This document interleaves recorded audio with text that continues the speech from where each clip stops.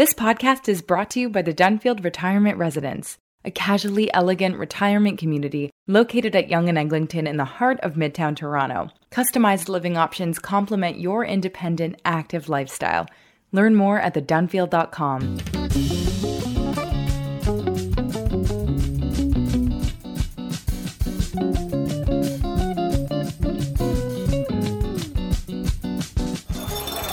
Tonight, the Red Blacks are honored to present our symbol of excellence, a wood cookie cut by chainsaws and finished. That's what it sounded like at a recent Ottawa Red Blacks football game when the team presented Susie Shore-Sauvé with their Wood Cookie Award. It's literally a slice of a wooden log with a Red Blacks logo on it, but the team gives it out at each home game to a community member who's making a difference. And on this day, they honored Shore-Sauvé for her multi-faith volunteer work called From House to Home Ottawa. It all started 2 summers ago after her father, David Shore, died. And to honor him, she wanted to come up with a charity project. She would start collecting gently used furniture from people who wanted to get rid of it and see if she could help refugees who needed household items after they found a place to live. She paid for it all out of her own pocket at first, and she stored everything in her garage. And then, after she began interacting with the newcomers, she realized she needed help with translation. So now she runs the project with a recent Muslim immigrant to Canada. And it's all mushroomed beyond expectations. They've obtained a giant warehouse where they store the donations. She's hired staff to do the pickup and the delivery to the refugees, and she's just received some funding from the Ottawa Jewish community. To date, From House to Home Ottawa has helped 250 families this year. Last week, she did 14 families in just 3 days.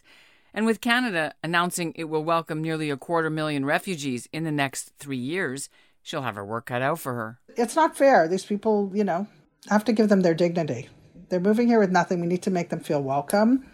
And often people do a huge misleading and misrepresented comparison of, well, when I finished university, my first place, I had, the used couch that had stains all over it. And, we slept on a mattress on the floor and blah, blah, blah. My towels were torn and blah. Okay, but these people aren't 23 years old. I'm Ellen Besner, and this is what Jewish Canada sounds like for Monday, November the 7th, 2022. Welcome to the CJN Daily, a podcast of the Canadian Jewish News, sponsored by Metropia.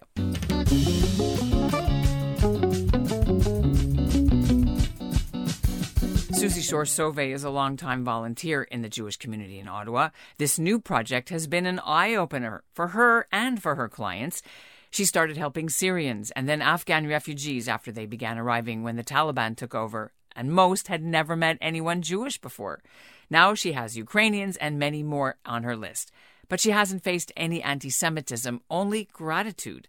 Coming up, we'll chat with Susie Shore-Sauvé right after this short message. Did you know April 2023 is Israel's 75th anniversary? In honor of this huge milestone, UJA Federation of Greater Toronto is planning an epic trip to Israel, and all of Canada is invited. Israel's anniversary, Yom HaAtzmaut, is a one-of-a-kind experience. Streets are filled with parties, fireworks, music, and dancing. On UJA's Israel 75, you'll get to join the celebration. 75 is not a regular anniversary, and Israel 75 is not your typical trip. You'll get a truly unique experience of the country, no matter how many times you've been before.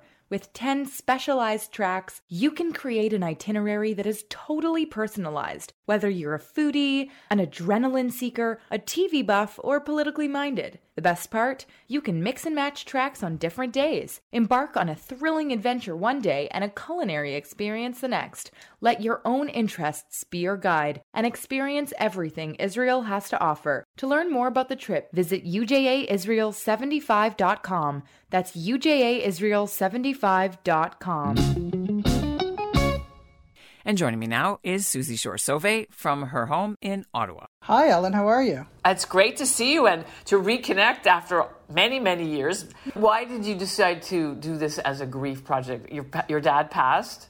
So just before he passed, we were sitting together in the den and someone had asked me something, and it got my dad and I talking about this, about how great it would have been if, his parents had received things when they moved from Russia to Canada.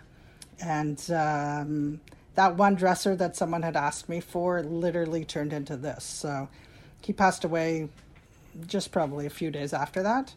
And it grew, and it's still growing. Were these all Afghan refugees, or who were they for? In fall 2020, a lot of them were Syrian families. I had one family from Afghanistan in fall 2021. And then I've had families from everywhere, but right now it's mostly families from Afghanistan and Ukraine. But there's last weekend we had from Kazakhstan and from Iran and from Iraq and from Congo. And tomorrow there's someone from Central Africa. And there's also someone from Ukraine tomorrow. And they're literally all over. They're people that came here with nothing and need. That's my definition of refugee. So in Toronto, for example, the Genesis, UJA Project Genesis, they have like a store where Ukrainian refugees can go shopping with gently used or new. They have aisles for, baby stuff, and it's in a mall, and they can go and pick what they want. But you're in a warehouse, so do the actual clients go and they view what they want to pick, or how does that work? How do you do the design, home makeovers for them? Right now, I pick everything for them.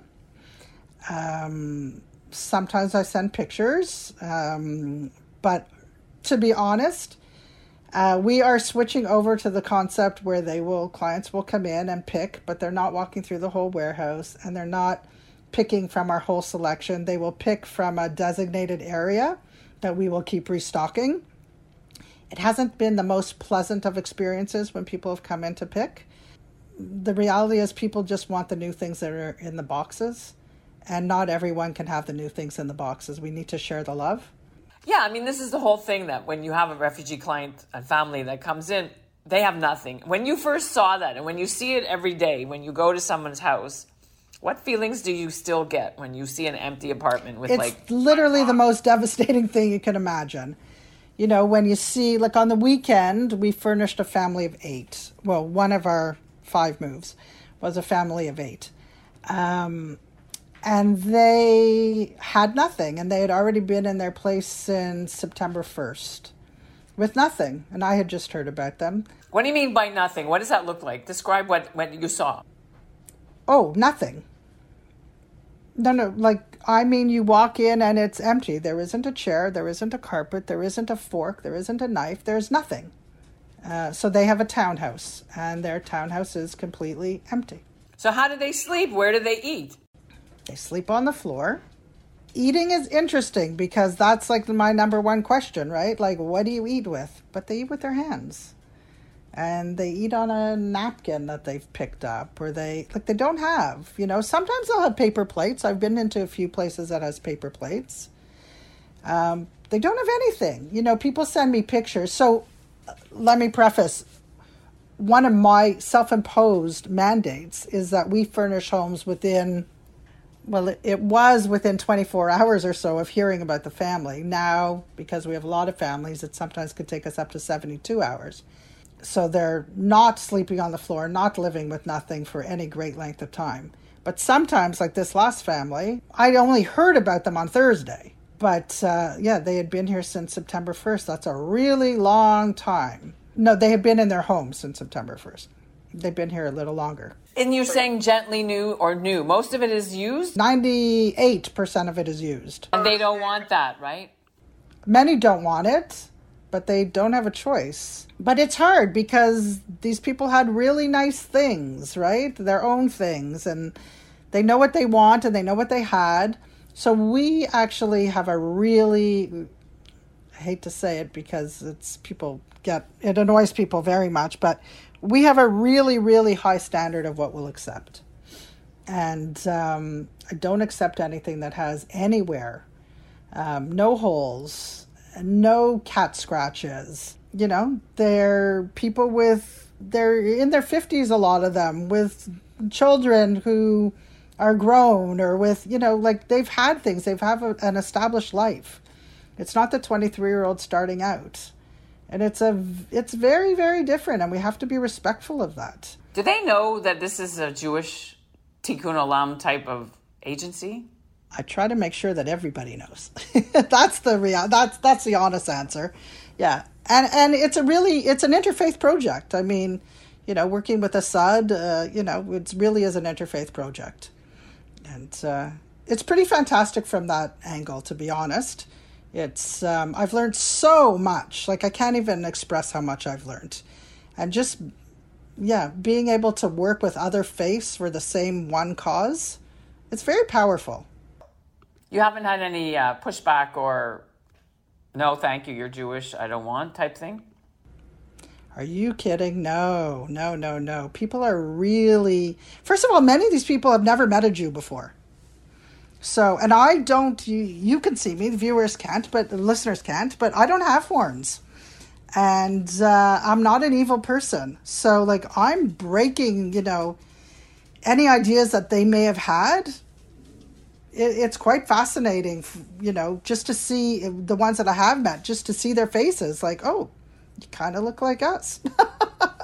Except your skin's a lot lighter and you have really gray hair. I know our audience may not know, and I'm going to tell them anyway, if that's okay with you, that we're speaking just as you're marking the second yahrzeit anniversary of your father's death. What do you tell him about this when you talk to him? I'm convinced that he's watching me. And that he's with me, guiding me along this journey, because I don't know how else I'm doing it, to be quite honest. So, yeah.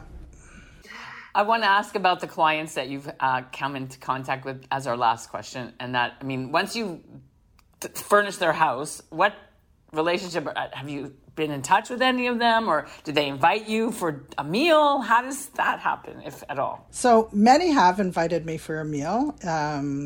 It's COVID. I live with my mom a huge percentage of the time, so I've not taken any of them up on that. Many of them have brought me different things, jams and all sorts of different things people have made for me or brought me. Somebody brought me a stuffed animal and all sorts of different things people bring me. They send beautiful emails often, which is amazing, totally heartwarming and makes it all worthwhile. And some of them, like, I was going to give blood one day and I said, who's going to join me? And the next thing I knew, it was one of my clients. And I had never met her. She was from Afghanistan, and she's like, I want to join you. It's like, amazing. Kol hakavod for what you're doing. I'll make sure to put the links for all of this in our show notes, and people will be able to get in touch with you. It's a great, great story. And congratulations on being was it halftime show person, or was it at the end of the game that you got your... It was in the end of the third quarter, I guess. Yeah, or beginning of the fourth, yeah. So they have to wait till the play ends, right? So as soon as the play ends, they literally sweep you on. And that's what Jewish Canada sounds like for this episode of the CJN Daily, sponsored by Metropia. Integrity, community, quality, and customer care. Today's listener shout-out goes to Dr. Karen Devon. She's a Toronto physician who also helps patients proceed with medically assisted dying. And it's a topic we'll have on our show in the coming weeks. And we'll end with a bit of what it sounded like in Ottawa on Sunday at the community's first Rise Up Ottawa event to fight anti-Semitism in schools and society. It was organized by the Canadian Anti-Semitism Education Foundation and End Jew Hatred, and by award-winning Ottawa teacher Lisa Levitan. They had 700 people attend the event. The first clip you'll hear is high school student Dina Friedman. We've had her on our show earlier this year. And then you'll hear from Jewish rapper Kosha Dills. He's sent a new video in from LA with a special song that he wrote just for the Ottawa event. Thanks to Andrea Spindle for the sound. In the face of overwhelming evidence and bias of anti-Semitism from teachers, administrators, and trustees, what did we get from the Ottawa Carleton District School Board? A pretty email and the promise of a fresh start to the new year. Words mean little unless they are followed by actions, and so far, I have seen no action. How many times do Jewish students need to tell those responsible for our safety that we are afraid before change is made? In order to make that change, we need support from the Ottawa Jewish community. a community who has always taught me that we need to help one another and stick together. I went to Jewish day school for 10 years. Where are they now? When it really counts the most, where are you? I want to thank you all for attending Rise Up Ottawa, but if I'm being honest, it's long overdue. It's so little, so late. After all, we are the next generation, and if nothing changes, that next generation, the future of the Jewish people, will continue to be in school, learning to be silent, afraid, and alone. So listen as we I fight to end your hatred, USA to Canada. Had to go to NYC mics, put it on camera. See, I am exhausted, I'm running out of stamina. But I can't cause bigotry is building on my anger up. Try to stick up for me, they try to cancel us. Like my first time, I had to rhyme on biz. Hip-hop to reggae, the land where Zion is. This is real, now they hate you for being Zion. This is about what